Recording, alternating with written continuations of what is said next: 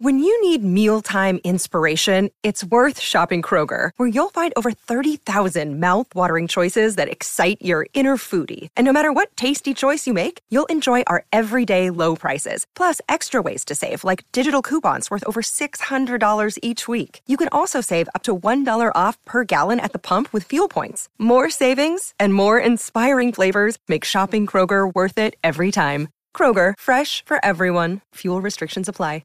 Another day is here, and you're ready for it. What to wear? Check. Breakfast, lunch, and dinner? Check. Planning for what's next and how to save for it? That's where Bank of America can help.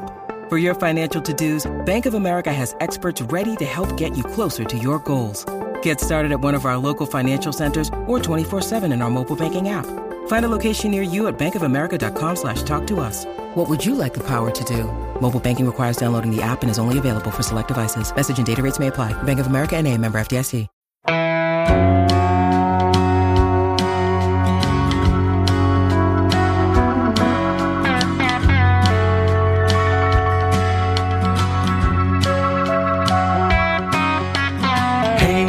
Hey, where you been?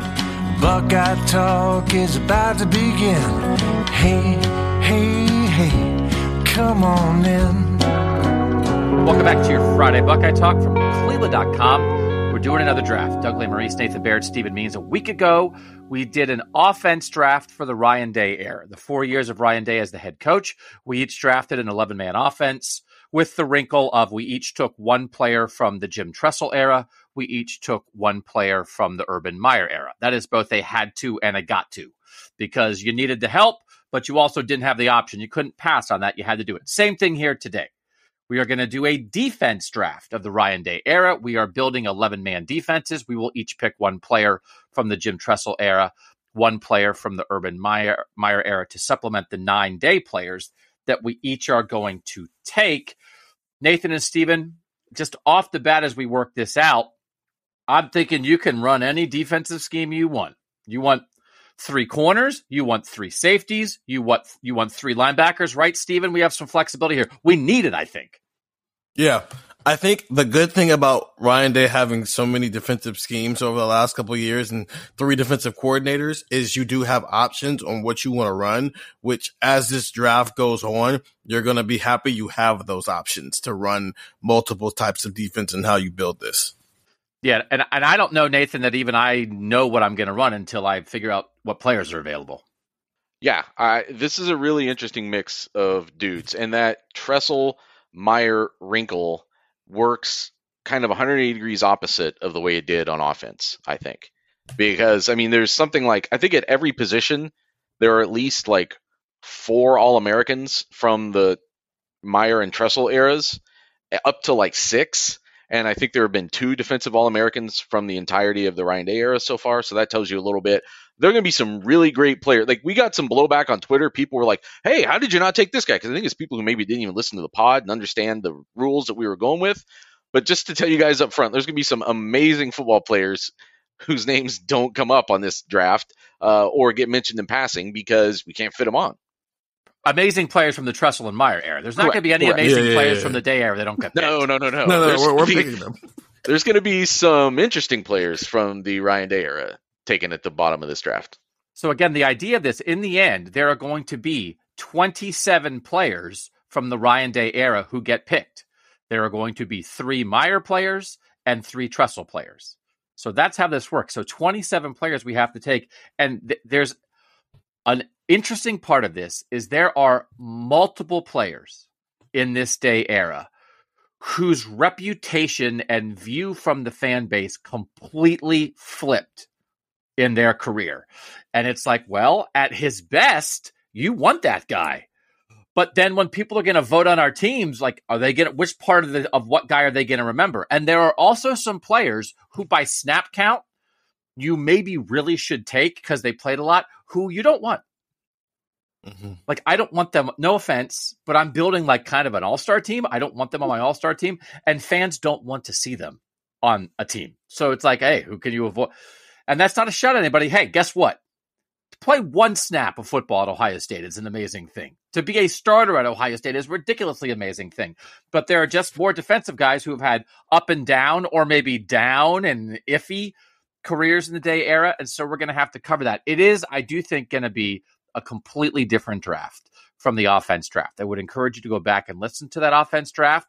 And you can go back and listen with this knowledge, because we did a poll of the texters.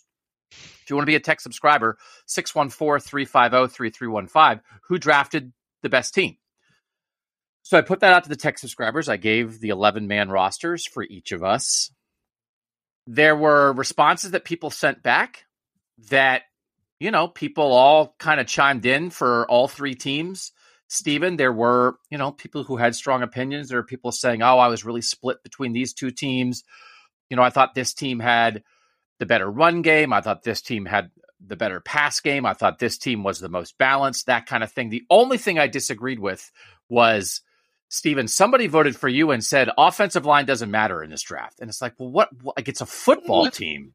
So you can say, like, hey, I'm going to lean on the receivers, and that really matters to me. But to say the offensive line doesn't matter, it's like, that's factually wrong. It's a football team. So to that texter, I was like, actually, that's wrong. So if that's how you're voting, you can vote however you want. That vote is wrong. It's a football team. But all of our teams, Stephen, had different strengths, and that's okay. So, Stephen, who do you think won? Me, you, or Nathan?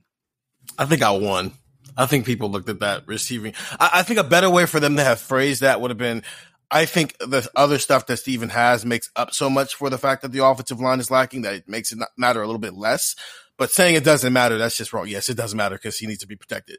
I think I won, though, because people looked at that quarterback, those skill positions. I don't have any weaknesses there. Another thing that somebody said is they thought J.K. Dobbins was better than Zeke, which I thought to myself, well, you're the only person who thinks that. So, like, that again, like, J.K. Dobbins was amazing in 2019, but peak Zeke, like, I don't like, there's nobody like that again, like, you can think that. It's not true. It's not true. Now, like, who had a singular better season? Like, J.K. Dobbins' 2,000-yard 2019 was better than any singular Ezekiel Elliott season. But, like, the second half of Ezekiel Elliott's 2014 and the playoff run, and then when they did use him in 2015, we're not here to have that discussion. It's a defense draft. But anyway, I thought, well, that's not true either. So Stephen, to no one's surprise, thinks Stephen won. I mean, I can't even. We get on here and Stephen would be like, I really thought Nathan did a great job. So Stephen thinks Stephen won. Nathan, who do you think won? I don't think that I won, probably because of some of the decisions I made. But I think the longer that you vamped about all the back and forth, and it could be two of these, I think you won. I think it was. I was expecting it to be a long draw out thing for then people to just say, but they liked mine the best. Yeah, no, that's what it is. So I won 59% for Team Doug, 29% for Team Steven, 12% for Team Nathan. So I think the general consensus for people who voted for me was I had the best balance.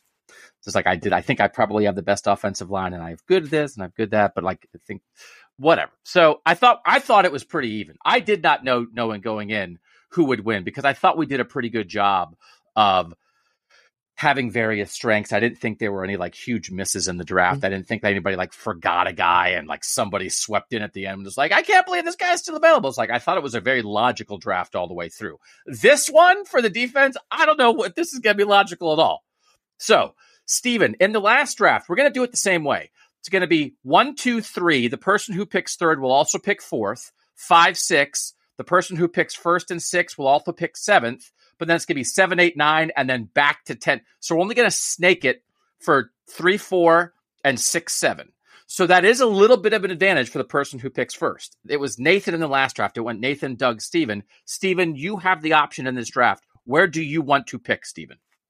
I honestly don't know, and I've been thinking about this for a couple of days now, how I wanted to play this. I'll take first. I'll take first. Okay. I think that's probably what you have to do. I'm not even sure that means I know who the number one pick is, but I think you probably have to take the first pick. Nathan, you have the next choice. Do you want to pick second, Nathan, or do you want to pick third? I will take second. Okay. I think that also is what you have to do. And so I honestly have no idea how this is going to go. I outlined how many players I think from the Day era I would actually want and really want on a defense. And are there going to be enough guys to fill my team with wants, or am I going to have to sort of take guys who are a little not as exciting? And then there are some clear options from the Day and Meyer era, but there's like the positional value that I don't know if it's going to match up everywhere. So I don't know what's going to happen, which makes it a good podcast. Stephen Means, 33 players will be taken in this draft, and the first one will be taken by you. Who will it be? So here was such the issue with figuring out if I wanted to go first or I knew I wanted to go first or third because I have to have that wraparound at some point. I think it's just so valuable, especially on defense more than offense. I'm taking Chase Young with the number 1 pick because, one, I can't get left without one of the 3 superstar, all-time great edge rushers. But I also can't put somebody else in a position where they're getting 2 of those guys potentially, while also sacrificing that there's some guys at some other positions. Because I'm going first, I'm probably just not going to get. But I also wasn't going to get him at third either. So Chase Young, 16.5 sacks, Heisman Trophy finalist, NFL Rookie of the Year, all that stuff. Injuries have kind of, killed his NFL career a little bit. We'll see he can bounce back there. But from an Ohio State standpoint, he had the highest peak of the 3 just because of what that record-breaking season was. And that's one of the best defenses we've seen in the last 10 years for Ohio State. He is the number 1 reason why. He's the best defensive player of the Ryan Day era, Nathan. And I think he probably is the obvious number 1 pick here. It's who I would have taken. Is this you would have taken, Nathan? Yeah, he's the number 1 player I would have taken. It's not just that the best defensive player of the Ryan Day era, it's you arguably then start debating whether or not that 2019 season was the best defensive season in Ohio State history. Like he just wrecked everybody in a way that was it was impressive to watch until it became almost boring, like almost routine to watch him just dismantle people. And that just doesn't happen very much and it at any level. And it doesn't even really happen that much to that extent at Ohio State, and it certainly hasn't happened since. Okay. That's what I thought would happen. There's a strategy here that I wonder if it's going to be followed, and I wonder if I'm going to follow it. And I haven't decided yet if I'm going to follow it, because there are just not a ton of Ryan Day era defensive superstars. Mm-hmm. There are not. And so it's a matter of, I think, how you go about choosing the superstars from the Meyer and Tressel eras. And is it on pure superstarism, or is it on need and filling gaps where the biggest gaps in the Day era are? And I don't know what the right answer is to that. So Nathan Baird, the second pick is to you. Where are you going? I think of this very much the same way you do, and I'm taking Jeff Okudah here because I think that is the only other superstar defensive player from the Ryan Day era. And Chase Young was so amazing in 2019 that it often overshadowed the fact that nobody threw at Jeff Okudah for an entire season. And I know they had other good defensive backs on the field too. So you kind of had to pick your poison a little bit. But he was a true shutdown corner. And he, even more than Young, hasn't been able to follow that up at the NFL level, partially because of injuries. But we've started to see him maybe turn the corner on some effectiveness for a Detroit team that's trying to put some things together. But, I mean, number 3 pick in the NFL draft, a unanimous All-American, and again, right now stands as like the last real claim that Ohio State was trying to make towards that DBU title. And it's really slipped away from them, and something they've been trying to get back now going on 3 years, and really need to start to see more of that turnaround, as we've been saying the last couple of years. Can they get back to something that resembles what they had before starting this fall? And but the level, when you say that, you're really not talking about a level anywhere near what Jeff Okudah did, because it was that impressive in 2019. Stephen, is this obvious? It really in the end? Yeah, I mean, they're the first and second non-quarterback taking in an NFL draft. They're the only picks that guarantee you at least one dude who's a certified. There are some potentials, and then in the Ryan Day era, but there's 2 certified dudes, and it's Jeff Okudah and Chase Young, and probably in that order. But even if you flip them, it's fine. It's just, you've got one certified dude on your team for the Ryan Day era that from a strategic standpoint keeps your Tressel and Urban Meyer picks still open, but then also, yeah, that's just kind of what it is. That defense was built on the backs of those two guys. And then after that, then we'll start filling in with other people. And honestly, we don't have to answer this question now. We can have this discussion a little bit later in the draft. Who is the third best defensive player of the Ryan Day era? Because there's a drop here, and I think there's a group, Nathan, and there's not the star power compared to these two guys. I think the conversation you're having there is somebody from the it's all guys we're going to take later. Do you want me to just start saying names? I don't know if I want to remind you all how good these guys are. But the point is, like, I think Chase is on a tier of his own. Chase is a Heisman finalist. And then Okudah is a certified All-American. And then there's some good players. Well, I think when we take those guys, we should say, hey, this is a guy that I think might be in the mix for that number 3 spot. Because I think there's I could think of 3 names. I could think of 3 names I'd throw out there right now. Okay, so I think for star power, I have to take a Tressel or Meyer guy here, or I'm going to get swamped. Like, I could just take the next 2 best guys of the Day era, and I'd rather take Day era picks, but I don't think I can. I think I have to take star power, or I'm dead. So I'm going to take Joey Bosa. And this is a college pick, not a pro pick. This is Joey Bosa's contributions as a true freshman, really good in 2014, he's a hugely impactful first-team All-American for a national championship team. And in 2015, he doesn't have as many sacks, but he's still awesome. Nick had to share time, right? And really kind of a group in 16, was the guy in 17, and then had his college career cut short in 18, and he was just the NFL Defensive Player of the Year. And by the rules, I mean, Bosa rap would be awesome, but I can't because it's 2 Urban guys, right? If I could have squeezed in, if Tress could have held on a little bit longer and had the first year of Joey Bosa somehow be with Jim Tressel, I could Bosa this. I can't Bosa. So I'm going to Bosa with a J, not with an N. Steven, did I take the right Bosa? I don't think there's a wrong Bosa. Honest, no, but yes. But also, I think it's reasonable for both. I think Joey has the stats because he didn't necessarily have to share time as much as the other 2 guys. And because you said college is why you're choosing Joey over Nick, then that makes sense why you went with Joey. But also, I could have understood if you went with Nick because right now, years after this, Nick so far has, even with his injuries, even with his abdomen injury and his ACL injury at the next level, his ACL injury when he even got to Ohio State in the first place, even with all that, he's been the best of the 3 of Chase, Joey, and him.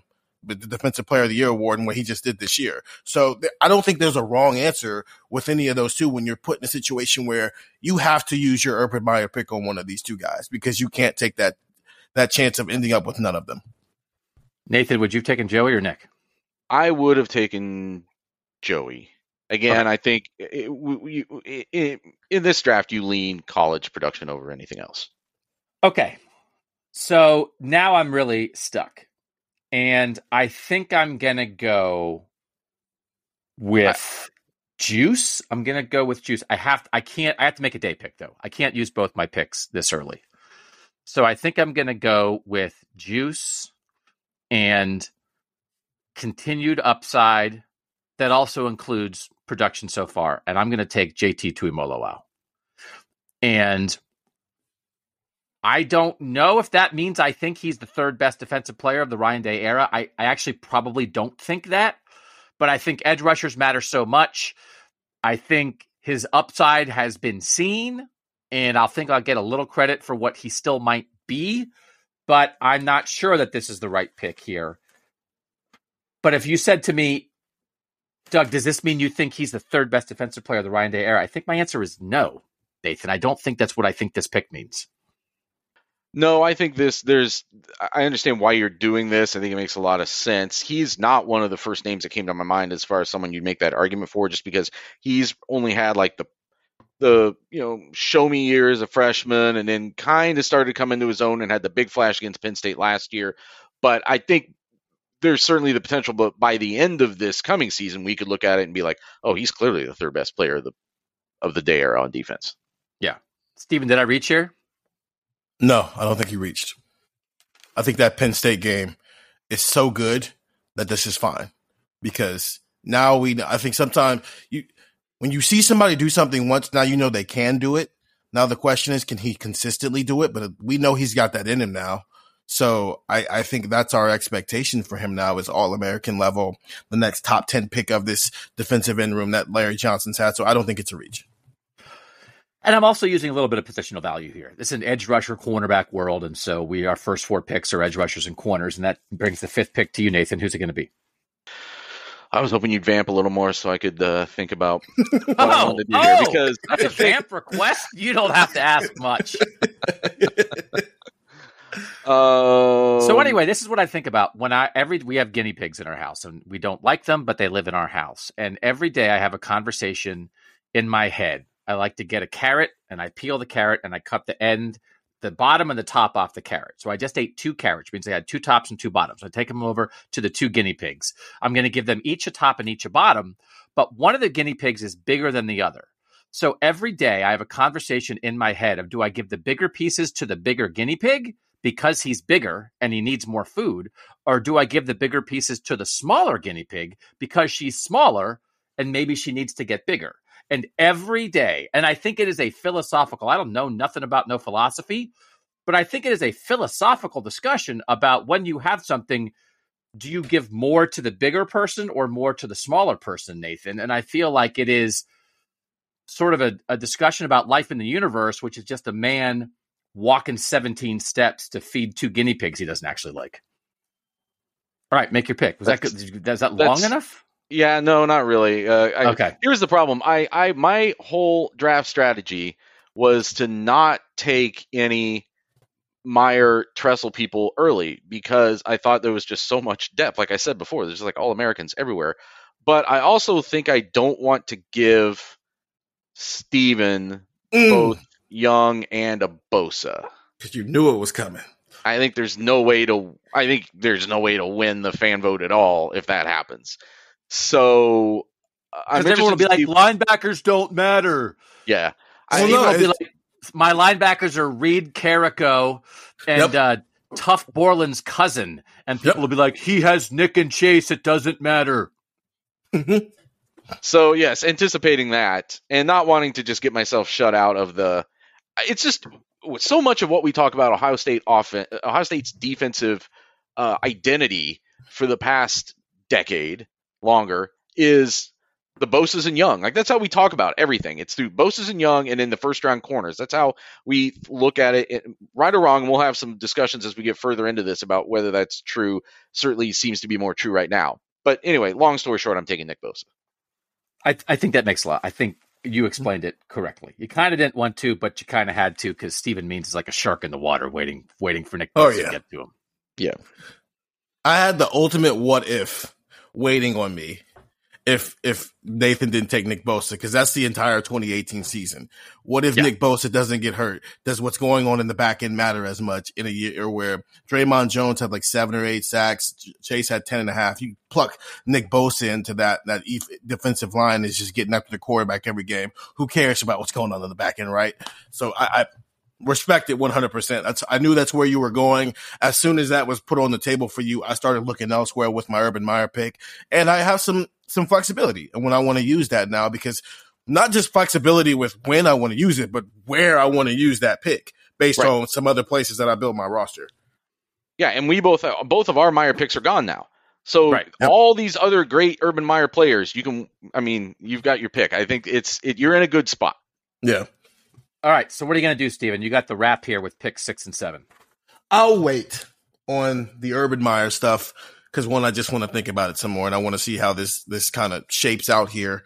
And with my first pick, I think the way I'm going to use him is what makes him so valuable. And it's Shaun Wade as a slot corner, because Shaun Wade as a slot corner was awesome. And another reason why that defense was so good. Shaun Wade as a slot corner is why Mel Kiper, right after the 2020 draft finish, was saying that maybe Shaun Wade's the next first round cornerback out of Ohio State, top 10 pick, all that stuff.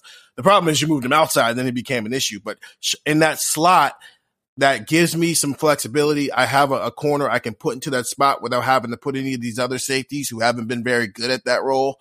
since Shaun Wade left it. So I'll take him and I'll make him, I guess for right now, I'm having a 5 defensive back group and I'll make him the nickel safety or cover safety or slot corner, whatever name they want to use for it. So this is an interesting pick, and that best of Shaun Wade, he's one of the guys that I was talking about, Stephen, when it's almost like he had 2 careers.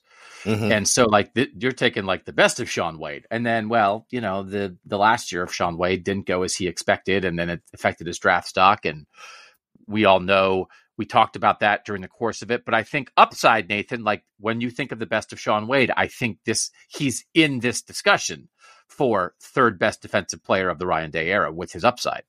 No, it's a huge value pick. If I were in Steven's position, I think this is exactly how my draft would be going. I think that's probably, if I drafted first, I would have taken Young. And if the other picks had worked out this way, that's probably who I would have taken here, because I just like the versatility it gives you as you put together the rest of your secondary. I think you could make an argument. I mean, what if he's the second best corner you end up with in this draft? I think, as we're about to find out, not a travesty. But now if you get to put him where he really fits best at a nickel safety, slot corner, whatever you want to call that, cover safety, I mean, come up with any of the 25 names that they've used in the last 5 years, then I think it makes your defense a lot better, because he was, I think, legitimately really, really good in 2019. Okay, we'll take a break there. That's 2 rounds in. When we come back, Stephen Weens will kick off the 3rd round of the Ryan Day era defense draft. We'll do that next. All right, Chase Young, Jeff Okudah, Joey Bosa, JT Tuimoloau, Nick Bosa, and Shaun Wade, the first 6 picks. Pick 7, Stephen, is who? It came down to 2 people in the Day era. I'm going to stay here with the positional value and making sure I get the best bang for my buck with some of these guys. And because linebacker gets kind of wanky after a couple of guys, I'm going to go with Malik Harrison here, another guy who I think is in that conversation of third best player, defensive player of the Ryan Day era, quality linebacker, especially the 2 years I've covered this, 2018 and 2019, he was a pretty good linebacker for this team. And that shores up my will spot with who I still think, even with what Tommy Eichenberg did this year, I think Malik Harrison is still the best linebacker of the Ryan Day era. I would argue one of the most underrated players I've covered in almost 2 decades of this, that I think people almost forget how good Malik Harrison was, Nathan. He was one of the guys that popped to mind when we were talking about third best defensive players of the Day era. And I think you're right. It's a very underrated player for just how consistent he was. And one of the guys who definitely gets lost when you look at that 2019 team and Young and the DBs, and people even talk about Jordan Fuller in a way more than they talk about Malik Harrison, who was right there in the middle doing a lot of important things for that team. No, I think this is a good pick. And that brings us, Nathan, to the 2nd pick of the 3rd round for you.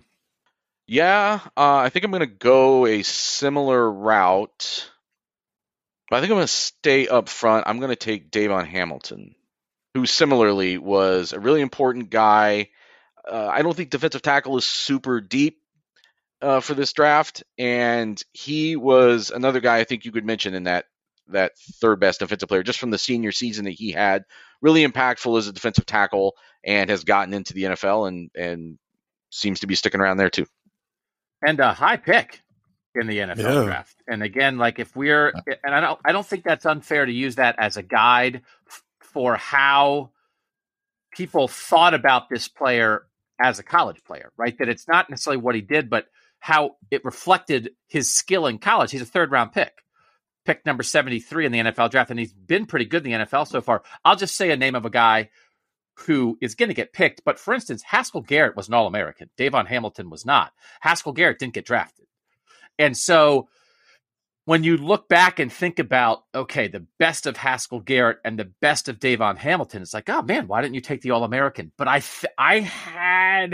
wasn't 1,000% sure who I thought the best defensive tackle of the Day era was, Nathan, but I think I would have taken Davon Hamilton too. Was this obvious to you? If you want a DT, this is the way to go.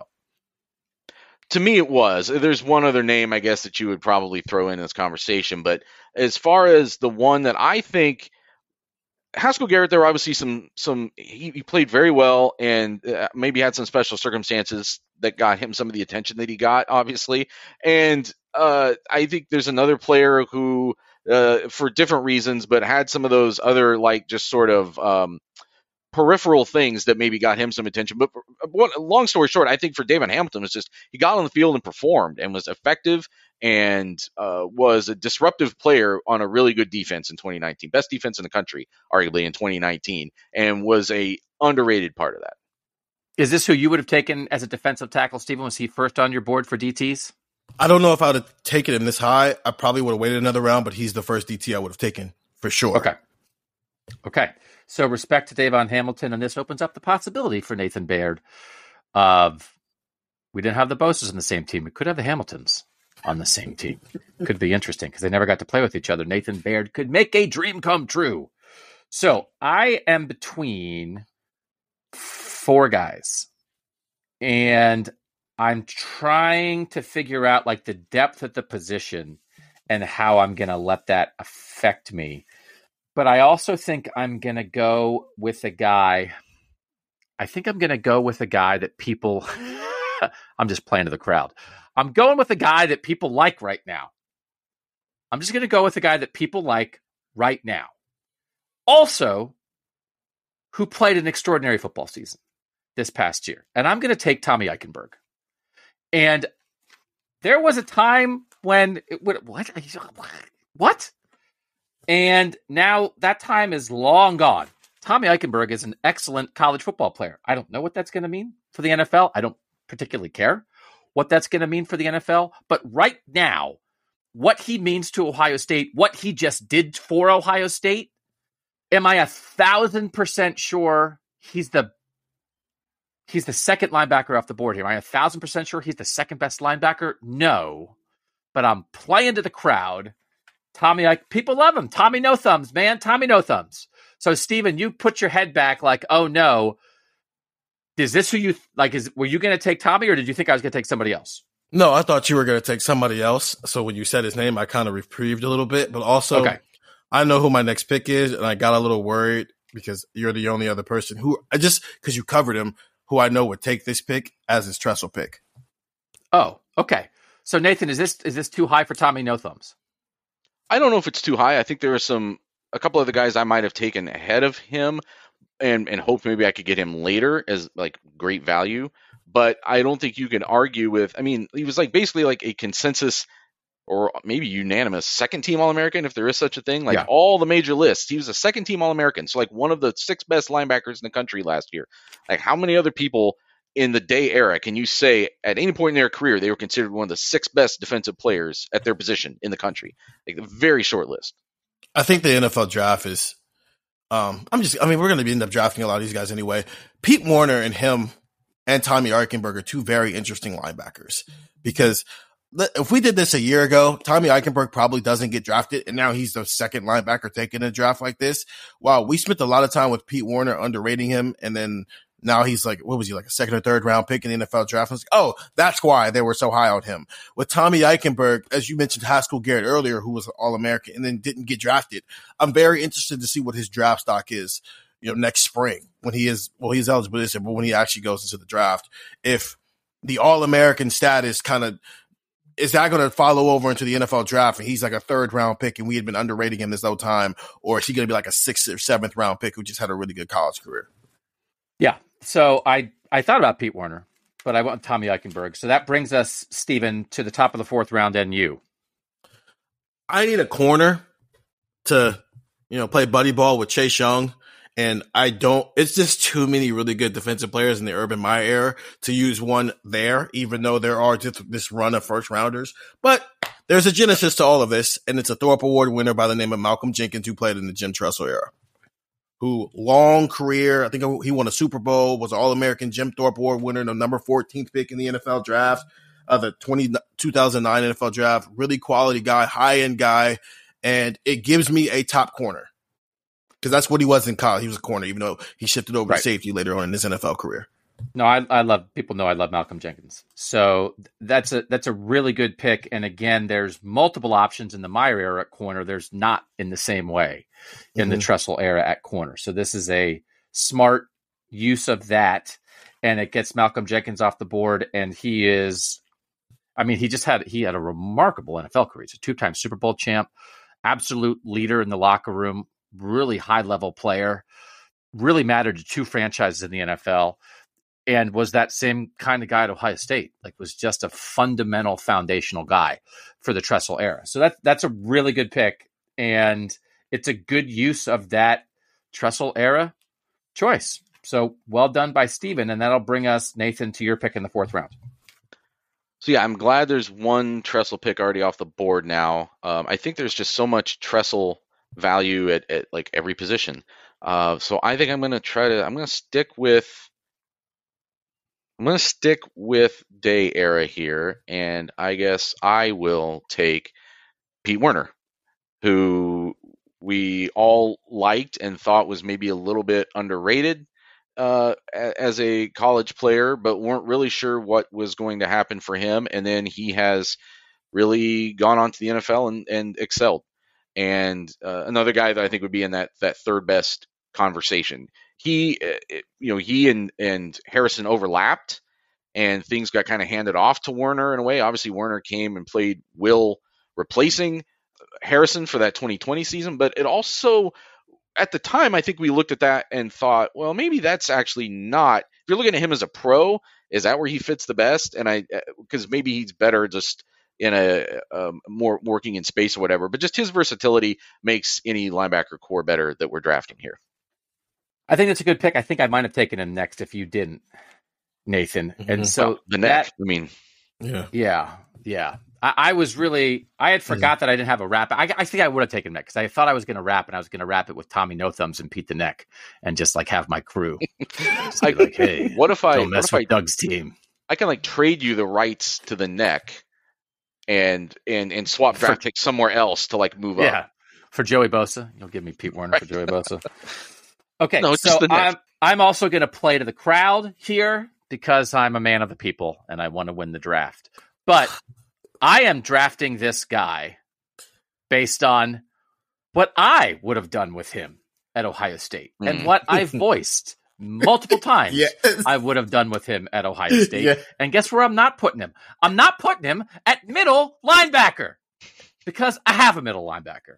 So I'm going to pair Baron Browning with Tommy Eichenberg, and Baron Browning is going to be my will linebacker. Yeah, maybe he'll come up and flash on the edge sometimes. I don't know, but I'm going to let him go. I'm going to let him roam. And we're playing, I'm Doug Lesmerises linebacker coach. I am not Bill Davis linebacker coach. I am not Al Washington linebacker coach. I am doing what's best for Baron Browning and Team Doug, and so I think I need him.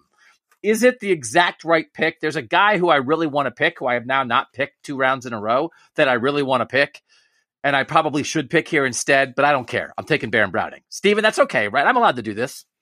Love it. Love the Baron Browning pick. Love it for you. Love it. Love it. I love it for me, too. I love it for you, Doug, but I also love it because you've left a great player for me to pick who you should have picked, You giant idiot. I love it for me too, Buckeye Talk. All right, well then let's do it, Steven. Who are you taking here to start the 5th round? Doug's secondary is about to be so trash. No. I'm just playing 6 linebackers. Linebackers. Joey and JT and Baron Browning better get home every single time or you're just never getting off the field. I'm taking Jordan Fuller. Yeah. I mean, I almost took him instead of Eichenberg. I would have made sense. I thought about him with my pick. I thought about him. I like the way my draft is ending out so far now. My front 7, we need some work there. But Jordan Fuller led the team in tackles in 2018, was second, I believe, in tackles in 2019. I mean, they tried to run a single high safety defense. It never really made sense after Jordan Fuller left because they never could find a safety who could do it at a high level the way he did. And the further we get away from Jordan Fuller, the more underrated that season is. The fact that he just locked that spot down as the only safety on the field and rarely ever did anything get by him. And then also, I think he was injured this past year or the year before that, but he's got a Super Bowl win and he was voted a captain by the Rams. His second year there, so quality player. Yeah, he was hurt by the Super Bowl, but he was really important to the season that got them to the Super Bowl. So is this too low, Nathan? Did we wait too long on Jordan Fuller? No. Again, he we didn't get even the respect he deserved at the time, I know that there was the great quote from I'm blanking on the name now, from Jeff Hafley, right? about being the eraser. Yeah.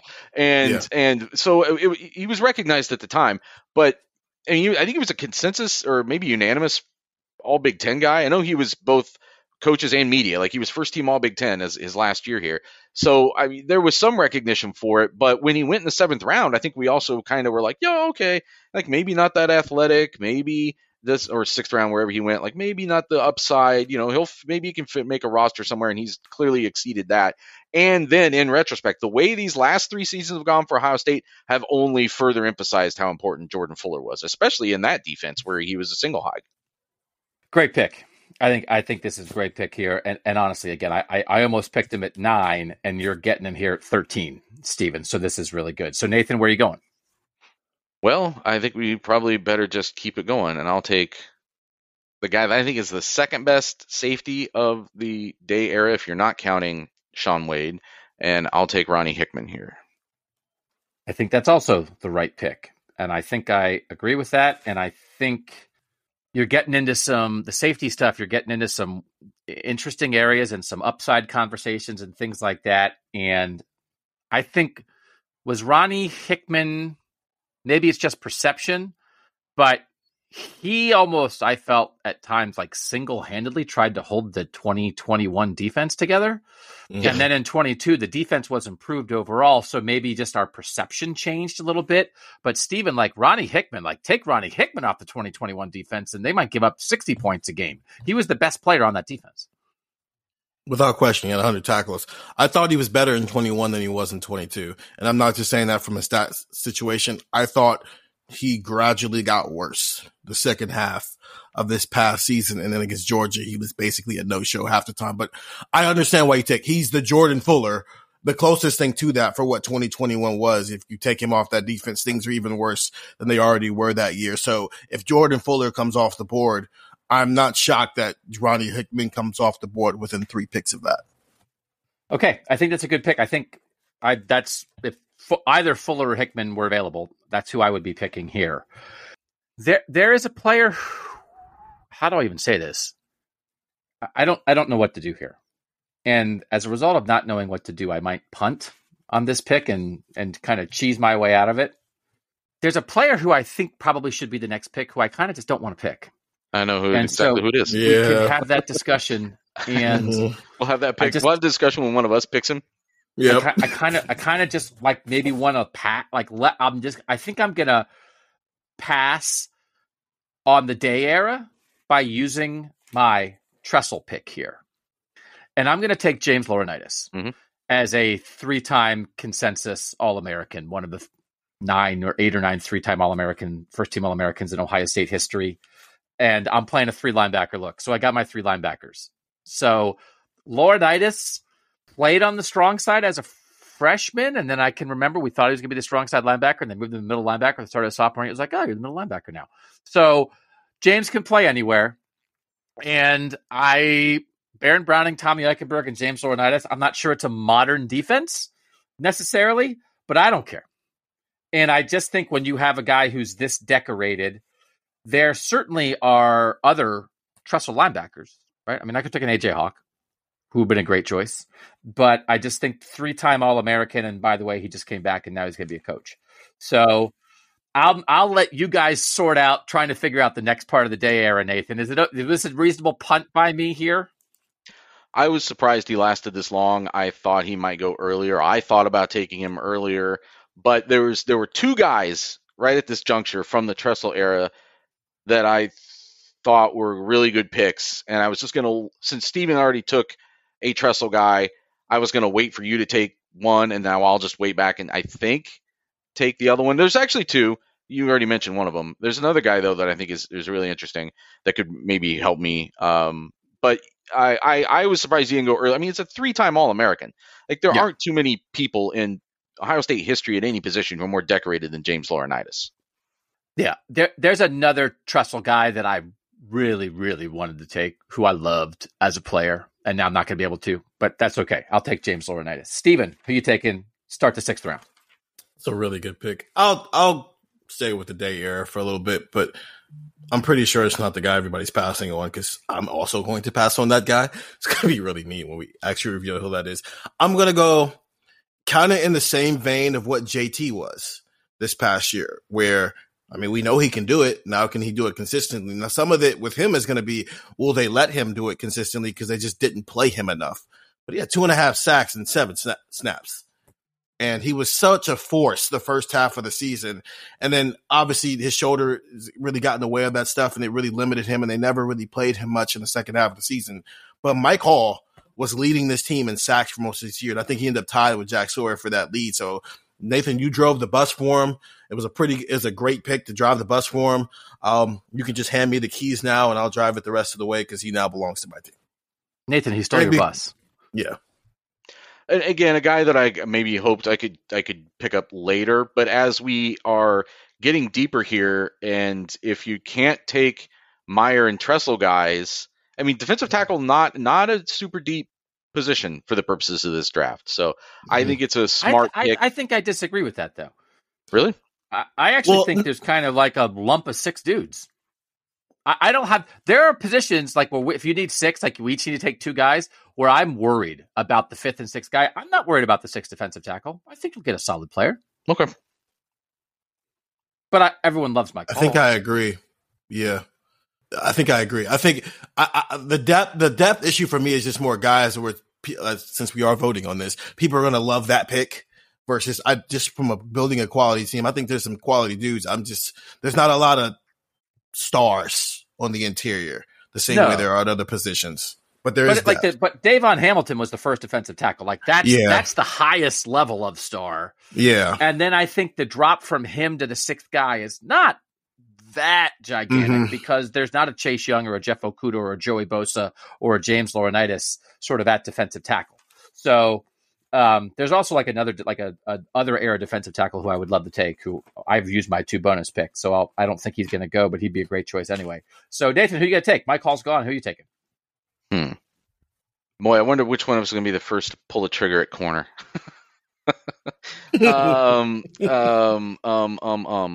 Well, I'm torn between 2 guys from the Day era. I think I'm going to take this guy. Very similar conversation to what we just had with Ronnie Hickman. I'm just going to take Lathan Ransom off the board now. Guy, he was in the Thorpe Award list at some point last year and can play. Has some versatility as far as where you want to play him. In the secondary, I'm just going to keep him at a normal safety for what this team will probably look like. But as much as he had the one big play from the Georgia game that now stands out, he also had reps in that game and other games where he looked pretty strong. And intrigued by what he can do this year. Last year, obviously famously coming off of a devastating injury, to come back and be ready for the start of the year was impressive enough. I'm really intrigued by what he can be with a normal offseason and a normal runway going into what'll probably be his final year now with Ohio State. Good pick. No, I think that's probably who I was going to pick. So let's just stop the draft. I mean, what are we doing? For real? What is the purpose of this exercise at this point? You guys did help me out. We got to this point. Mike calls. I didn't know what to do. You took Mike Hall and Lathan Ransom.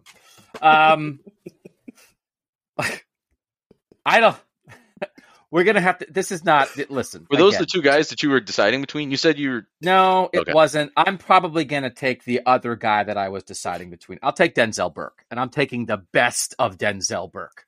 I am taking the Denzel Burke who started his first game as a true freshman and attempted to save practically by himself this cornerback room in 2021. We could not believe the way Denzel Burke came on. From a guy whose name they were mentioning in the spring. He came in. There were 2 higher ranked guys in his recruiting class, but he got here early. This guy's got some dog in him, man. Oh, watch out for Denzel Burke. All of a sudden, okay, they're talking about him in August. What happens? Hey, then why isn't that guy dressed? That guy's going to get picked, by the way, too. The guy didn't dress. Why is he not dressed for the opener? Who's going to start? What? Denzel Burke is going to start and play all year as like basically the number 1 corner on your team as a true freshman? When you're voting for Team Doug, that's the Denzel Burke, not the guy who everybody was like, hey, what's up with Denzel Burke? He had some injury stuff this year. There's still some upside there. he still right now is the surest thing in this cornerback room right now. So let's not let it's not that it was a sophomore slump, but again, it's like we've seen guys in the second year maybe just have a little bit. This is a little bit of J.K. Dobbins, Travion Henderson, like year 2. Man, you were awesome in year 1. We thought you were going to keep going up. Well, maybe you didn't go up. It doesn't mean you're not going to go up in year 3. That's the Denzel Burke energy I want people to keep when they remember this pick, Steven, right? This is another one of those guys who it's like Sean Wade. It's kind of like two guys. Denzel Burke, isn't it? The perception of him for his 2 seasons is very different. I hate that you made this pick. Because I now feel better now. Thank you. I have to pick someone I don't want to pick, and it's the Raiders' fault that I have to pick him here. Great pick. I mean, Denzel Burke held his own against a pretty deep wide receiver core in the Big Ten in 2021. I do say so myself. There was a run of guys where he was playing some dudes and he was holding his own. And so I agree. He was dealing with some injuries this year. He was in and out the lineup. The dude he had surgery in the middle of the week and then he played on Saturday. So I think it's fair to give him some reprieve that he's somewhere in the middle of what he was as a freshman and what he was this year. And he's probably going to be pretty quality this year. I can respect that. And also he's who I was going to take. Okay. I feel better. All right. Then take who you're going to take, Steven. Do it. Do it. Damon Arnette was a first round draft pick. I mean, Jeff Hafley turned Damon Arnette, who is the handsiest corner I've ever watched in my life, into a first round pick. And he was pretty decent in 2019. I thought he was good. He wasn't first round good. I thought he was like third round good, but he was good. With that being said, is there another cornerback on this roster since 2019 who you would call third round good? Probably not. We'll see what Denzel Burke does this year, but no, point taken. Point taken. So I'll take Damon just to play it safe here. Yeah, and we're running low on corners, Nathan, but we all slow played this guy. We did, and the thing is, I'm not sure that the best of Damon Arnette is still not better than the best we've seen of Denzel Burke. I think some of what has happened later with Damon Arnette, the fact that he got overdrafted, the fact that he had his off-field troubles that pulled him out, he blew his chance in the NFL, I think those are coloring what he actually did at Ohio State. Now, yeah, he was super handsy, but he was also a guy who, I mean, he was a second-team All-Big Ten guy and did a lot of good things for that 2019 defense. Yes, playing opposite of Okudah and playing with a really strong defense helped, but playing opposite Jeff Okudah means you had to do your job a lot because they weren't throwing towards Okudah, as we talked about before. So I would have taken, just on football stuff, I would have done what Steven just did. I would have let you take Burke, and then I would have tried to grab Arnette. If Arnette would have been my next pick. For what it's worth, I think bringing up the Jeff Okudah point, because I already have Malcolm Jenkins as my number 1 guy, I can handle, and I've got Sean Wade in my slot, I can handle taking Damon Arnette here. But then also, I mean, Damon Arnette's numbers in 2019 weren't, 74.1 overall PFF grade. His coverage grade was 73.8. Denzel Burke has not, even as a freshman, wasn't necessarily that good yet. So I think I agree with Nathan. It's just the upside. I think Damon Arnette's year 5 doing that in 2019. Denzel Burke's a true freshman doing that. So you feel like it's room for growth when your freshman year numbers are 71.8, 68.8 overall grade and then a 66.8 coverage grade. You think there's room for growth there, while Damon Arnette, that was just the best version we've seen. But also put around him all the pieces that let him do that, whether it's Chase Young rushing the passer or Mike Hall is, I guess, my Davon Hamilton in that situation, and then having my Jeff Okudah be Malcolm Jenkins along with Sean Wade.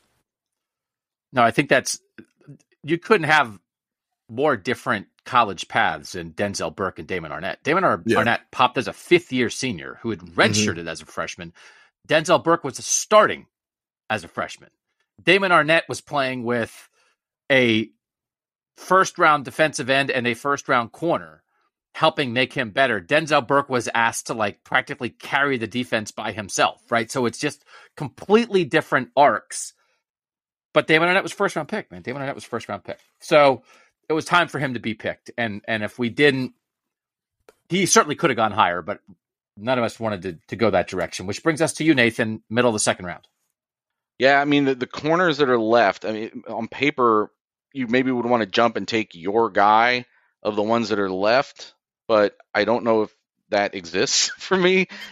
So I think I'm going to take who I think is the best day. Well, I don't think that's true. I'll take that back. But a guy who I think is a really strong choice at his position, and that's Tommy Togiai. Dang it! Oh, okay. Tommy Togiai ahead of Haskell Garrett. So Tommy Togiai, who kind of had a 1 year flash, 1 year and then gone. Didn't play much first year, second year. Starts as a third year guy in the pandemic year, and then is gone. Right? Is that right? Yeah. Yeah. Started in 2020 and was gone. So, but Steven, you had your eye on Tommy Togiai? It was going to be my next pick because I thought having a guy who's as strong as a house paired with Mike Hall can do is really good. Except now Nathan just has two guys who are strong as a house plugging up his middle. That's a pretty good stout way to stop a run game. Good pick. I like the Togiai Davon Hamilton combination. That is the Columbus wall. Yeah, no, that's good. Okay. I feel like I have to take a safety because I'm getting worried. And that leads us to production versus perception. And just a good, solid football player, I'll take Tanner McAllister. I'm not like jumping up and down, but he was a good, solid starting football player for this team this year, and we are reaching the point where there's not necessarily a million guys of those left, especially in the secondary. So I'm not 1,000% sure about this, Steven, but I feel okay about it. You're building a 2019 defense because you're gonna have to take two more defensive backs. Yeah. I think you figured you were gonna get left in this position about 2 rounds ago, where you're gonna have to take players where you weren't really that confident in them, but they are who they are and they're on the board and you're stuck where you're stuck. So I thought he had a decent year. I also don't know. The problem is with him, I don't know who the better option is because for a long, you guys were even not to an extent, we were all sold that maybe Tanner McAllister's the starter. And there's this idea that maybe Cameron Martinez takes the job later on down the line, but he spent the year dealing with injuries too. And when we saw him, it wasn't better. It was actually probably worse. No. The thing about, so I have to play, I'm playing 3 linebackers and 2 deep safeties. So I'm playing Tanner McAllister in a deep safety spot, which is not what he did at Ohio State. So he'll play a different position, but we'll live. I do think he doesn't have as big of a downside as some of the guys that are left. Again, when you have, there's just guys who maybe have higher ceilings, higher upsides at their best. Were they better? Maybe. But like, there's not a check mark against Tanner McAllister, Nathan. It's like he came here for 1 year. Jim Knowles loved him. He was a respected leader. He basically, I think, helped teach people the defense. And then he went out and played solid football for a year. And now he's gone. He didn't have time for there to be like a backlash to Tanner McAllister. And I feel like we're getting to the point where there's some players like that left. Like we talked about with Shaun Wade, but we talked about, with Denzel Burke and some other guys here. So I just feel like Tanner McAllister is kind of a safe pick here. We talk so much about guys in terms of their ceiling, and we sometimes forget that even great teams have to have probably multiple guys out there whose floor is Tanner McAllister. Like, who is just, you're solid, you do your job, you're reliable, you're mostly out there. I think he missed 1 game, but for the most part was able to get out on the field. He played through injury at times, showed some toughness, smart guy. Those guys are just so critical. All right, Steven, start of the 8th round to you. I'm going to take Zach Harrison here. I think he is the best. Yeah.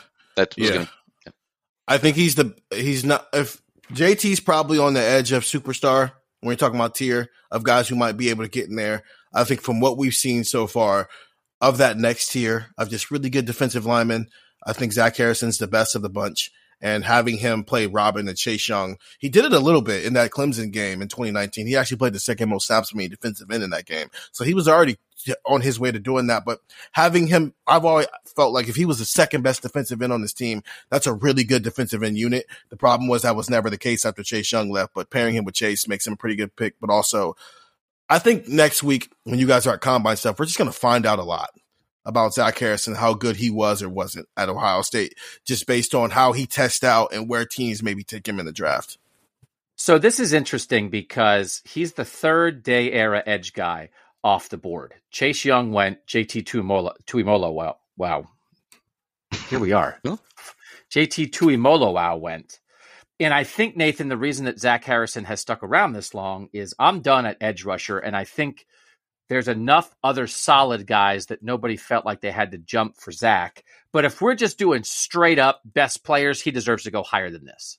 There's basically two ways I could go. I was going to take him, and that would lock me out of taking a Tressel player there, or I could take a Tressel player there and try to get. And it's exactly what you're saying. Like, I felt like the position scarcity at some of these other positions in the Day era was so great that you had to kind of prioritize those. But that's unfortunately looks like a slouch against Zach Harrison, which it's not meant to be, because I think he could very well be a guy that we look back in 5 years and he's thriving in the NFL. Maybe not as like a big sack guy, just as he wasn't at Ohio State. Like a guy who gets on NFL teams, a good NFL team, and sticks and does important things. Like don't the Patriots always get a lot out of guys like Zach Harrison? Like, you look back someday and it's like, oh, he won a Super Bowl with the Ravens or whoever, and you're like, yeah, okay, because those franchises sometimes maybe get the most out of guys like this. So I still think there's NFL upside for Zach Harrison. We just talked, Doug, you and I, to a guy from PFF that we'll have on the pod early next week, but who spoke highly of Zach Harrison and what he thinks he could maybe be in the NFL, regardless of what his production was. Okay, so that's a good Zach Harrison pick. Good value there for Stephen Means, which brings us to you, Nathan. Yeah, again, just staying on the concept of position scarcity, but a guy that I think in a similar way, there's maybe more to be appreciated here after the last 2 years, and that's Steel Chambers. Okay, cool. It's another linebacker there, and you just helped me make my pick, because as you were talking, my heart dropped into my stomach thinking about what I thought was about to happen to me, and then it didn't happen to me, and I was like, okay, you got to make sure this doesn't happen to you. So that is the 5th Day era linebacker off the board. We did Malik Harrison, we did Tommy Eichenberg, Pete Werner, and Baron Browning. Steel Chambers is 5th. And I think that's clearly, he's the next linebacker, Stephen, right? Was he the next linebacker up for you? Yeah.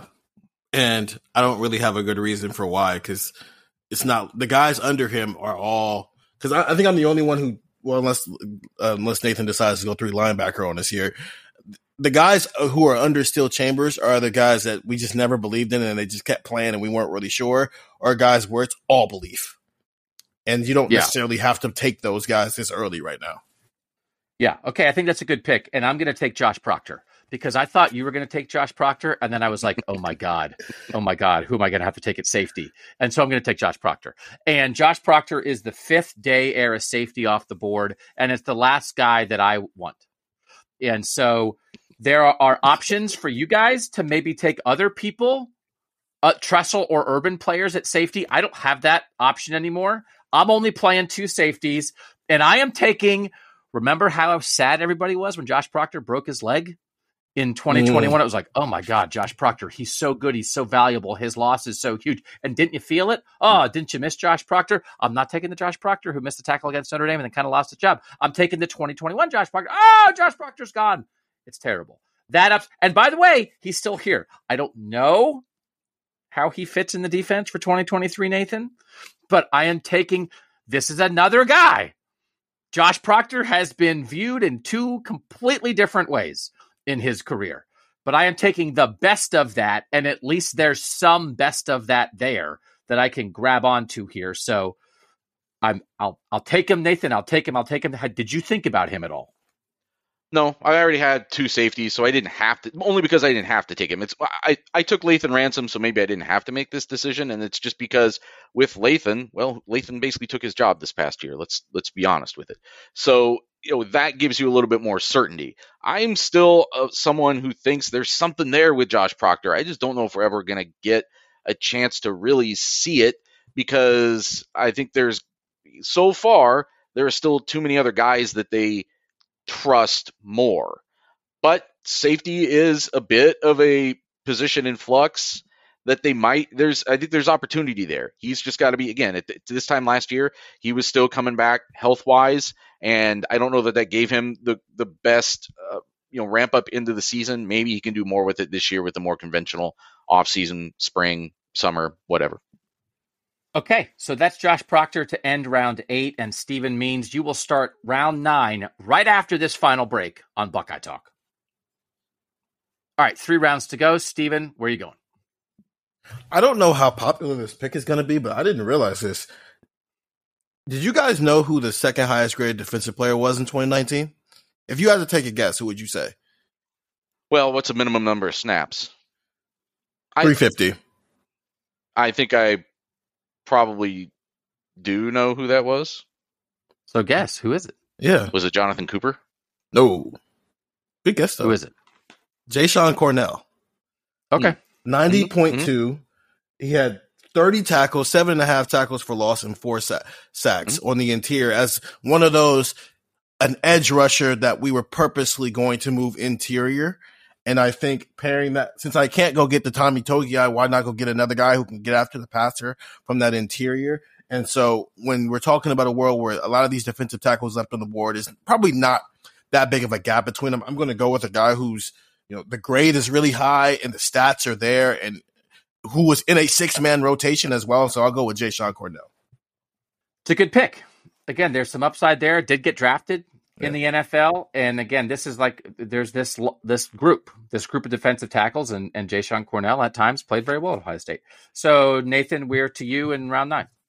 Where to me indeed, Douglas. So listen, we're getting into a place in the day era where do you lean on what you've seen in front of your face and how much do you lean towards the next, the thing that's maybe just flashed, the thing that could be. Don't do it. And so I'm going to do it. I haven't decided exactly what my team was going to look like to this point. I'm going to take Sonny Styles here. Oh, no, that's weird even. He's barely played. I mean, I know that we had to take Tegra Shabola in the last draft because, we literally were out of offensive linemen. Are we out of safeties? We're not out of safeties. I don't think we're out of safeties. Take a different safety. We are not out of safeties. Take him. You have to take him. You can't take Sonny Styles. He's played 71 snaps. Take him. Take him. No, you don't get the upside of a guy who's played this much. Take the guy who's played. Take the guy who's played. I'm attaching him to your team. Sonny Styles. I don't know who you're talking about. I don't want anybody else. Yeah, because you wiped him from your brain. I'm stapling this player to Sonny Styles. You must. He is if you take Sonny Styles, you are rotating with this player at safety because you're taking it's like you take CJ out, take CJ Hicks. He's gonna be good. Sonny Styles has barely played. So. We're not out of safeties. We were out of offensive linemen. There's a guy who played 800 snaps in a season. I really don't even care that much that he's a safety. I mean, there's multiple positions I could still take from. I still have a linebacker spot. I could take a third guy. He's not a linebacker. You can't play him at linebacker. I'm telling you that I can just take the guy that I think is the best defensive player left, the one with the most upside, and put him. That makes my defense. I can decide where I want to put him after that. I'm stapling Bryson Shaw to him. Bryson Shaw is stapled to Sonny Styles because nobody wants to take Bryson Shaw, but Bryson Shaw played every snap at safety for this team. Bryson Shaw isn't even on my list. I know because nobody wants him. He's been a starter in college football, which Sonny Styles has not been.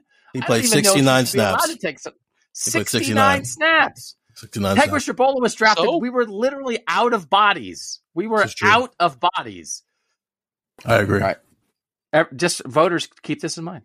I agree. Sonny Styles stapled. I think it's a perfectly defensible to pick. Bryson Shaw, but we are doing it it's of the Ryan Day era, not of the Ryan Day future. So you're getting the guy. You're getting the guy who's played 69 college snaps so far, and it's going to be hard for him to play because Bryson Shaw is stapled to him while he plays. So it's I thought Sonny Styles was fast, but man, why is he weighs? Well, one of the problems is he weighs 400 pounds because 192-pound Bryson Shaw is on his back right now. But I don't think this is cheating at all because the goal here is to make what you think is the best defense. And I would take him over the guys that I could take at even positions that I still have a place to take. Some of this is draft strategy. I know who I want to take at some of these other spots, and there are guys that you can't take at some of these other spots. I think it's cheating. So it's true. But Nathan has two. Savvy. Nathan made a 12-person team. He made a 12-person team. You're making it a 12-person team, not me. It's a bonus. You're doing it. Hey, You won. It's like a scratch off. You got the Sonny Styles scratch off thinking, hey, I won a Bryson Shaw. Congratulations. You didn't even know it. You got a 12-man team. I'm going to send Bryson Shaw in to talk on behalf of the defense after the game, whether he plays or not, like Ohio State did after the Michigan game in 2021. Okay. There's one more guy. I don't know if the other guy's going to get taken, but I'm going to take Cam Brown at corner. And it's going to ensure that I don't end up with another guy who I just don't want, who the other guy is a upside downside guy. And Cam Brown was just pretty good player more often than not when he was healthy. And at this point in the draft, as the sixth corner off the board as the fifth corner in the day era, the sixth corner overall, I just want to take him over the other guy. So in the end, Proctor and Cam Brown for me, Steven, are both and Tanner McAllister. My last three picks are all safer. I just think they have fewer negatives than some of the other guys that are still left. So I'll grab Cam Brown. Steven, what do you think? I don't have a problem with it. Cam Brown is an interesting one because he had so many injuries that I don't know if he had some moments the last 2 years where I think he flashed, and I do wonder in a world where the injuries don't exist if maybe this is a guy who can develop into maybe a late second rounder, early third round pick, but those injuries just constantly got in the way, and it never felt like he was in a rhythm all the way back because he's a starting slot corner in 2020, and then he pops his Achilles the second game of the season, and it's been kind of downhill for him ever since. He was the nickel in that defense. He wasn't a starter. He had a kind of a nickel, slot, I mean, he wasn't cover, safety. No, but he wasn't in the starting 11 is all I'm saying. He was not in the starting 11. They were still playing a three linebacker single high safety defense. Right. You can still call it a slot corner. He just wasn't a starting slot corner. You called him the starting slot corner. That's the distinction I'm trying to make. He's my pick, and I think he was a starter. Thanks for the reminder, Steven. Starting 3-year starter Cam Brown slides right in on Team Doug. That's how I'm couching this. All right. We only have 2 rounds left. You guys each have a bonus pick left. I do not. So we have some superstars ready to come off the board here sometime soon. Steven, you're up. So am I allowed to staple CJ Hicks onto somebody else? No, you can't. I literally think I don't think you can take a guy who has never played a snap. I'm actually joking here. I'm going to take Cody Simon because because the safeties are gone. Safeties I actually believe in here. And I believed in Cody Simon when I thought he would take over the starting job as a sophomore, and he did. Tommy Eichenberg just got really, really good and was able to do some things that Cody Simon wasn't able to do, partially because he was in a robot arm in the Rose Bowl. But I thought he had a pretty quality season when they did play him out there. And it also allows me to keep that Urban Meyer pick open for somebody who's a little bit more of a flashier playmaker. Okay. That is the 6th day era linebacker off the board. And Nathan, we're up to you. Yeah, and basically, when it came down to what I wanted to do at corner, I was trying to, it was Cam Brown or it was Sevyn Banks, was how I was thinking about it. The 2 that were left, and I think Cam Brown's the right guy to take. I just didn't like him so much better for the balance of my team that I was going to take him.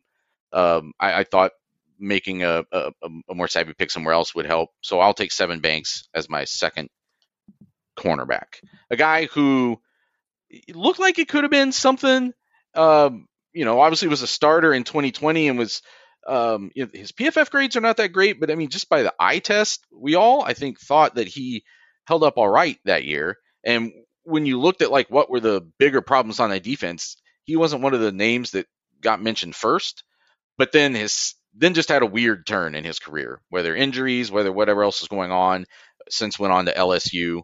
So there's a reason he's getting taken this late at a position that's already pretty thin. So his PFF grade was bad in 2020. It's 55. It was bad. And that was the offseason draft stuff of draft people who are desperately looking for stuff, projecting Sevyn Banks in the first round and us going, what? Right. And then this is the guy I didn't want. Because even when he played, it was I don't know. I guess he's okay. And then he just had a weird end to his career. And so, again, this is a guy, there's a little bit of a dichotomy here, Steven, but I think the low is lower than the high was, because he did play, he did start, but he was okay, I guess. And then it just got weird. Maybe it's not his fault. He transferred to LSU. There was like injury stuff, I guess, that just seemed like Ryan Day always kind of talked about it in a way he didn't want to talk about it. So again, on the list, I just didn't want Bryson Shaw on my team. I didn't want Sevyn Banks on my team. I didn't want Marcus Hooker on my team. There were just some guys who it's like, this is just the downside, I think, of some of these guys I didn't want to be associated with. And I just think Sevyn Banks has like a weird legacy at Ohio State, Stephen. Yeah, I don't know off the top of my head what his best game was in a way that would have justified me wanting him. In a way, I don't, because there's other guys where we're taking this specific version of him. We know all this other stuff's weird, but this specific version of him. But Sevyn Banks, I mean, he was decent as a second teamer when we got to see a lot of the second team in 2019 because they were blowing everybody out. He had the pick that sealed the Clemson game in 2020, but Lathan Ransom caused that interception by plucking the ball out of the wide receiver's hand in the first place. I'm just not sure we ever saw the upside that the eye test maybe told us might be there when you just look at him physically. So, but we had to do it. Like Nathan, we're out of corners. Right. So like he's the sixth corner of the day era, no doubt about it. You had no choice. Right. There's choices that you make that set things up. You guys have already taken your Tressel picks both, right? I mean, I could have taken Chimdi Chekwa here. I could have taken Dante Whitner here and then settled for another defensive end, but there's somebody I wanted defensive end. So I took the scraps of the cornerback room. Yeah. So Dante Whitner's not going to get picked. I wanted Dante Whitner on my team. Dante Whitner, he's a safety. I love Dante Whitner. I cut him just for 1 year, and I would have loved to try to find a way to get him on, but I couldn't do it when I'm taking Laurinaitis. So I'm sad about that. All right. I have both my defensive tackles left. I have not taken a defensive tackle. I have to take 2 day air defensive tackles, and I will take Haskell Garrett. He's an All-American in the 10th round. I don't know. He had that game, right? He had the Michigan State game that he like completely shut down the Michigan State defense by himself, like on the first series, and that was it for Michigan State. So, and he was an All-American in the pandemic year. So I don't know. Like I think he wound up being overrated. I think again, like in the view of him, it was a weird year. I don't really know that he played at an All-American level. Was he a good college football player? He was. But then I think the NFL told us that there was a ceiling to that, which is fine. But I'll take him this late, and this again I'm taking him as the 5th day era defensive tackle. That I feel pretty decent about, but I don't think, Nathan, he necessarily should have gone any higher than this. No, I think this is where he should go for any of these teams. All right, so we're to the final round. He's next guy we're taking. Yeah. We're to the final round, Stephen, and you do have your bonus pick left. You have your Urban Meyer era pick left, right? So who's it going to be? It's going to be Malik Hooker to close out my secondary. If Jordan Fuller is my eraser and, the guy who just cleans up everybody else's mess, well, Malik Hooker is the guy who's going to make a mess for the offense because I've got Chase Young and Zach Harrison and Jason Cornell and Mike Hall getting after the quarterback. I think I like my linebackers with Cody Simon as my Mike. I need a just dude back there who's going to get picks. Okay. And you like your linebackers with Cody Simon as your Mike. You love your linebackers. Okay. I like my linebacker. Well, I love one of my linebackers. I love one of them. The guy who took 7 linebackers in the first 3 rounds, just chill with you love your linebackers while you talk about your All-Americans everywhere else. Well, listen. Even in 2019, the All-Americans can't be at every single level. Malik Harrison wasn't an All-American, but I like Malik Hooker rounding out what everybody else is doing their job at a high level. This is the guy who's going to just be racking up picks and pick sixes like he did in 2016.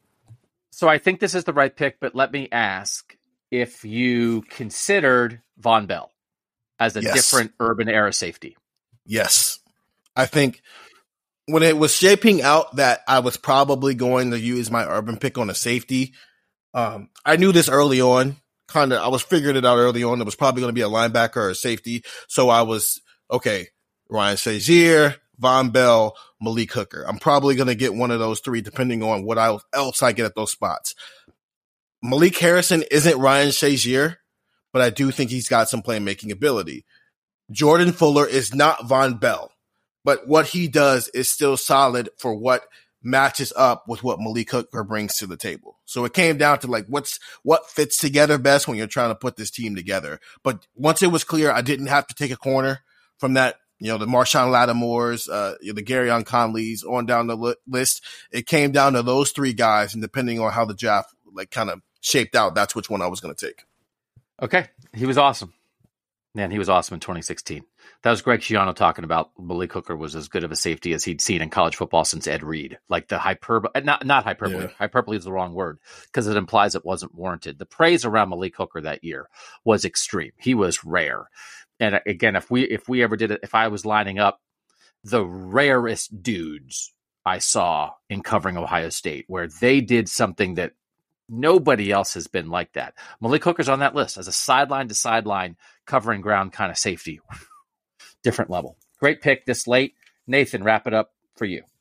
So I have to take a Tressel guy, and I know that this guy was a bust in the NFL, but I know he also had 22.5 sacks in 2 years, including 14 his last year at Ohio State. So I'll take Vernon Gholston as my other defensive end to pair along with Nick Bosa. So this is high value. This dude was a specimen, man.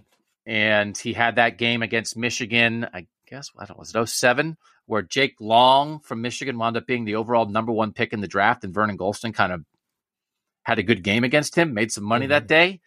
And Vernon Gholston was just a guy who was sort of physically made to play football, and I think mentally wasn't. I don't know that he was like a super smart, interesting guy, like in the body of a Greek god.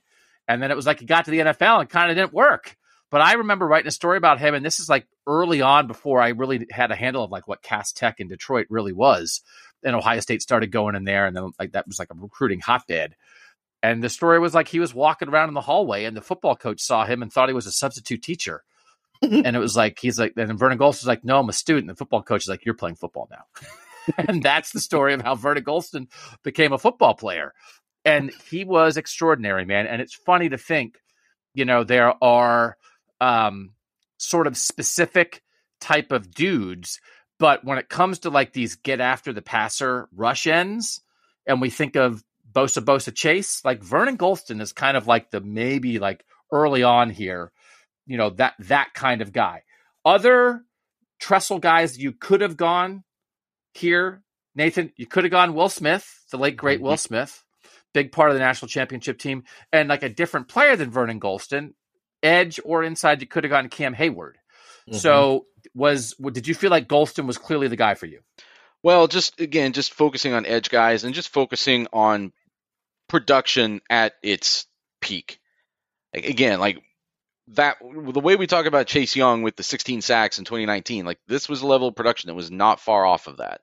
And I know that that's not everything, and that the intimidating presence and all that stuff that Chase Young had, I think, did probably exceed what Gholston did. But Gholston was clearly a star at that time. He had a top 10 pick.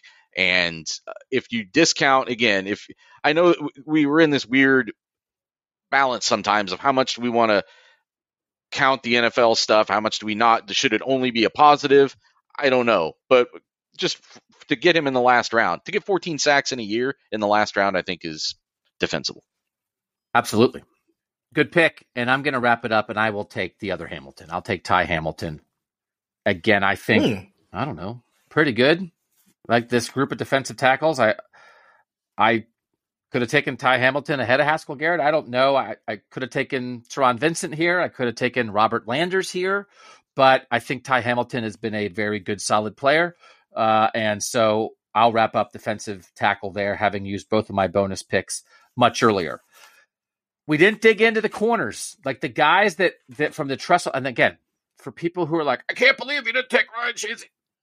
There were 3 Urban era players who were going to be picked, and there were 3 Tressel era players. So the Urban era players that were picked were Joey Bosa, Nick Bosa, and Malik Hooker. The Jim Tressel era players that were taken were Vernon Gholston, James Laurinaitis, and Malcolm Jenkins. That was it. The other 27 players had to come from the Ryan Day era. Urban Meyer era players who were not taken, Ryan Shazier, Vaughn Bell, and the corners, Denzel Ward, Bradley Roby, Marshawn Lattimore, Garyon Conley. Just didn't work out, even in a world where we're short on corners in the Day era.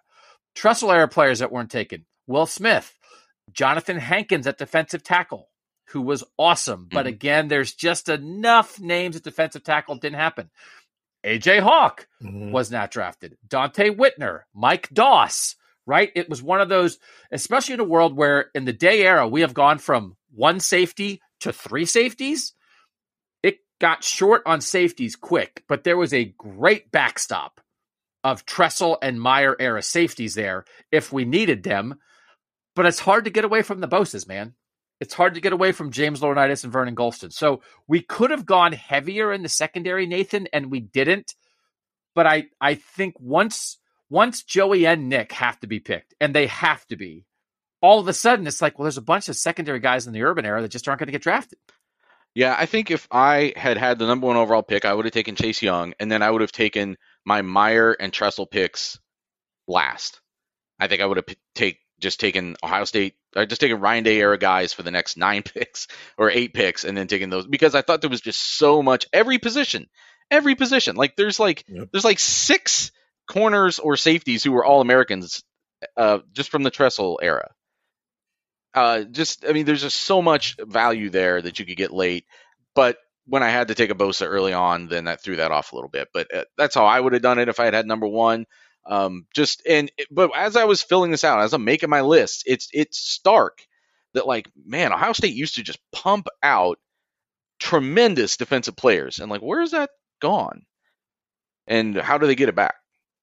Do they want to get it back? Like, is it the focus? Has the focus shifted to where they don't want to win that way? To Nathan's point, that's kind of what I did here. I took Chase Young first. My last pick was my Urban Meyer pick. The only reason I took my Tressel pick so early is because I wanted to make sure I got a dog at corner while still leaving open the Urban Meyer pick. So like that exact strategy is where my head was at once I took that first pick. But it does seem that way, right? That it's almost flipped. I think had the Urban era come first, come last, in the Ryan Day era is what we were coming off of, all the offensive talent. And now we're in an era where we're getting all the defensive talent, but it's still new and we're not really there yet. It's kind of flipped then. Maybe the defensive draft would have been a little bit more concrete and easier to do and not running out the names, while the offensive side of the ball might have been a little bit more like, I don't know. After you get past, Zeke, what are you doing? Because even Michael Thomas at that point, he had really the stats. It wasn't the matter of fact with Michael Thomas yet. So it would have been a little bit more like, the offensive side of the ball is kind of lacking with talent, while the defensive ball, the defensive side was a lot easier. And so maybe it gets better in the next couple of years as maybe Jack Sawyer pops this next year. Maybe Talik Williams pops this year. Maybe Jordan Hancock, we finally see the version that has been kind of not promised, but they've been really excited to see coming off of last year's offseason, but injuries got in the way of that. But right now, there's a lot of what ifs in maybe this guy and the idea of what a guy might be going on in the future versus what we've actually been able to see the last 3 or 4 years here. So let's talk about the guys that I had written down for the Day era who did not get picked. Justin Hilliard, who I thought maybe, like, when you're talking about a last linebacker, maybe would have been in the mix. Teron Vincent and Robert Landers at defensive tackle. Again, there's just like that hodgepodge of guys. And then, correct me if I'm wrong, Tyreek Smith, Jonathan Cooper, Jack Sawyer did not get picked. Nope. Correct? Nope. So we wound up in a world where only 3 day rush ends got picked because we picked both Bosa's and Vernon Gholston as bonus picks. And then we picked Chase Young, JT Tuimoloau, and Zach Harrison. Again, strategically, Nathan, certainly Tyreek Smith, Jonathan Cooper, and Jack Sawyer would have been worthy of being drafted here. They're just not the Bosa's. But it is interesting. The defensive ends in the Day era are not as deep as the defensive ends of the previous eras, right? It's not like a Bosa thing. And part of Chase was an Urban, and then Day gets 1 year of Chase. But I do think when you look at the defensive ends compared to the other position groups in the Day era, they're still deeper with talent than a lot of the other groups. I was not as nervous when you got to the 5th and 6th guys at defensive end as I was at corner or safety or linebacker. Sure. And so we just couldn't squeeze in Tyreek Smith, Jonathan Cooper, and Jack Sawyer because the Bosa's are so good and Vernon Gholston's so good. But it just depends which lens you use there, Nathan, to assess day era defensive ends. Yeah, and in which position on defense has had consistently a top shelf assistant coach throughout the Day era to keep recruiting that position. It's been Larry Johnson. It's been defensive end, and I think that's why you've seen that consistency there. But I think it also illustrates, when you look at that list, what greatness truly is. Because like Tyreek Smith, there were times in 2021, we've said it before, I thought he was like the best player on the field at times in 2021. But injuries and other things, you could never really do it consistently. We saw what JT Tuimoloau did to Penn State last year. Can he do that consistently? Like, there's no question when you look back at Chase Young and the Bosas and Vernon Gholston's last season especially, like, it was consistent. It was every week those guys showed up and trashed people. And that's been missing from Ohio State for a while. I mean, even some of those defensive backs that we talked about, you would get like, a peak once in a while, but no one could sustain that peak. They haven't been able to sustain those defensive peaks for now going on 3 seasons. All right, so let's wrap it up. Steven, you had the first pick. Run through your team. Let's go defensive line, linebackers, secondary when you run through so people can envision this team on the field. Who are your 11 guys? Yeah, the more I look at my team, the more I realize it's the 2019 team with some other positions sprinkled in there. But my edge rushers are Chase Young and Zach Harrison. My interior defensive line, Mike Hall Jr. and Jayshon Cornell. My linebackers are Malik Harrison and Cody Simon. My slot, nickel, cover safety, whatever you want to call it, is Sean Wade. My 2 outside corners are Malcolm Jenkins and Damon Arnett. My safeties are Malik Hooker and Jordan Fuller. Pretty good. Pretty good team. Nathan, again, the caveat, you have 12 players on your team. Run through your defense for us. My defensive line is Nick Bosa and Vernon Gholston at the ends, Davon Hamilton and Tommy Togiai inside. No natural 3-tech there, but I'll worry about that while you're pulling your running back's head out of his butt or whatever, because he's not going anywhere up the middle on this team.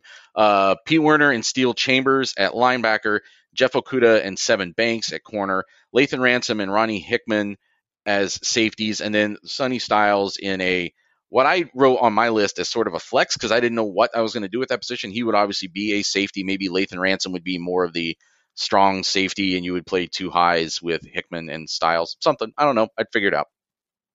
Would we rather call him, when I list the teams, Bryson Styles or Sonny Shaw? Which one I like sounds Sonny better? Shaw. Sonny Shaw. Sonny Shaw. That actually sounds like an elite safety. Yeah, Sonny Shaw. So Sonny Shaw sort of in that amorphous kind of everywhere kind of position. Okay, my team, by the way, is only scheduling Wisconsin and Iowa. We're not playing anybody else. So maybe Michigan, we'll see. My defensive ends are Joey Bosa and JT Tuimoloau. My defensive tackles are Haskell Garrett and Ty Hamilton. I am playing a 3 linebacker look. I'm going to play Tommy Eichenberg in the middle and surround him with James Laurinaitis and Baron Browning. At corner, I have Denzel Burke and Cam Brown, and my safeties are Tanner McAllister and Josh Proctor. What happened there? I don't know. I don't know about that. You hired Taylor Johnson. And Alex Grinch. You hired Alex Grinch and Tabor Johnson as your secondaries coach, and it all went downhill. Let's have a defensive coaching draft. Man, if we think we got short there, it's like, oh God, am I going to take Bill Davis or Alex Grinch now? What am I going to do? Oh God. Can I just say something real quick? In this hypothetical game, we want to play Doug first because CJ Stroud is going to throw for 600 yards on this secondary. Yeah, I know. You have negative rushing yards, but we're not running the ball. A little trouble. We won't be running the ball. It's going to be like, CJ Stroud was 58 for 72 against Doug's defense. Ran it twice from -3. Yep. Okay. This could get rough. No. But upside, remember the upside. Oh, Josh Proctor, remember how good he was? So I'm not going to talk down my team. Haskell Garrett's an All-American. I got him in round 10. That's our draft for the Day Era defense. Go back and listen to the offense draft if you haven't. Next week, it's getting busy. Like, it is getting busy here.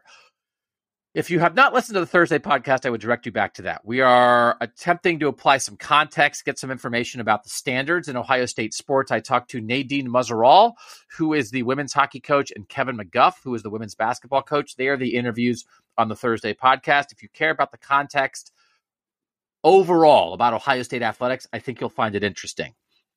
Next week, Nathan and I are going to be at the NFL Combine. Stuff's going to really start rolling on Tuesday, Wednesday, but we'll probably won't podcast about the Combine until Thursday, Friday at the earliest. Jace, the big guys are later in the week. So early next week, we are going to have a Ty Tucker, Tom Ryan podcast. That's the men's tennis coach and the wrestling coach. I've already talked to them. We're going to continue to talk about trying to win at Ohio State in a multitude of sports. We're going to have a combine preview with Max Chadwick of PFF. And we are going to have a spring football preview because next week's the combine, and then the week after that is spring football. It's going to be here before you know it. So Nathan and Steven and I are going to do a draft of the most intriguing players for the spring. We will bring that to you early next week. And by the way, this men's basketball season is winding down. So stay with us. We're covering a bunch of stuff. We're writing it at cleveland.com/OSGU. We're texting it at 614-350-3315. And again, I would direct you to the College Football Survivor Show. Shahan and I this week ranked for 2024 when the Big Ten expands to 16 teams. What do we think the hierarchy will be? We ranked those Big Ten teams, those programs, what we expect them to be in 2024, 1 through 16. Is Ohio State number 1 in a world where Michigan won the last 2 Big Ten titles and USC's coming? Are they? Go listen to that podcast to find out. For now, for Nathan Baird and Steven Means, I'm Doug Lesmerises, and that was Buckeye Talk.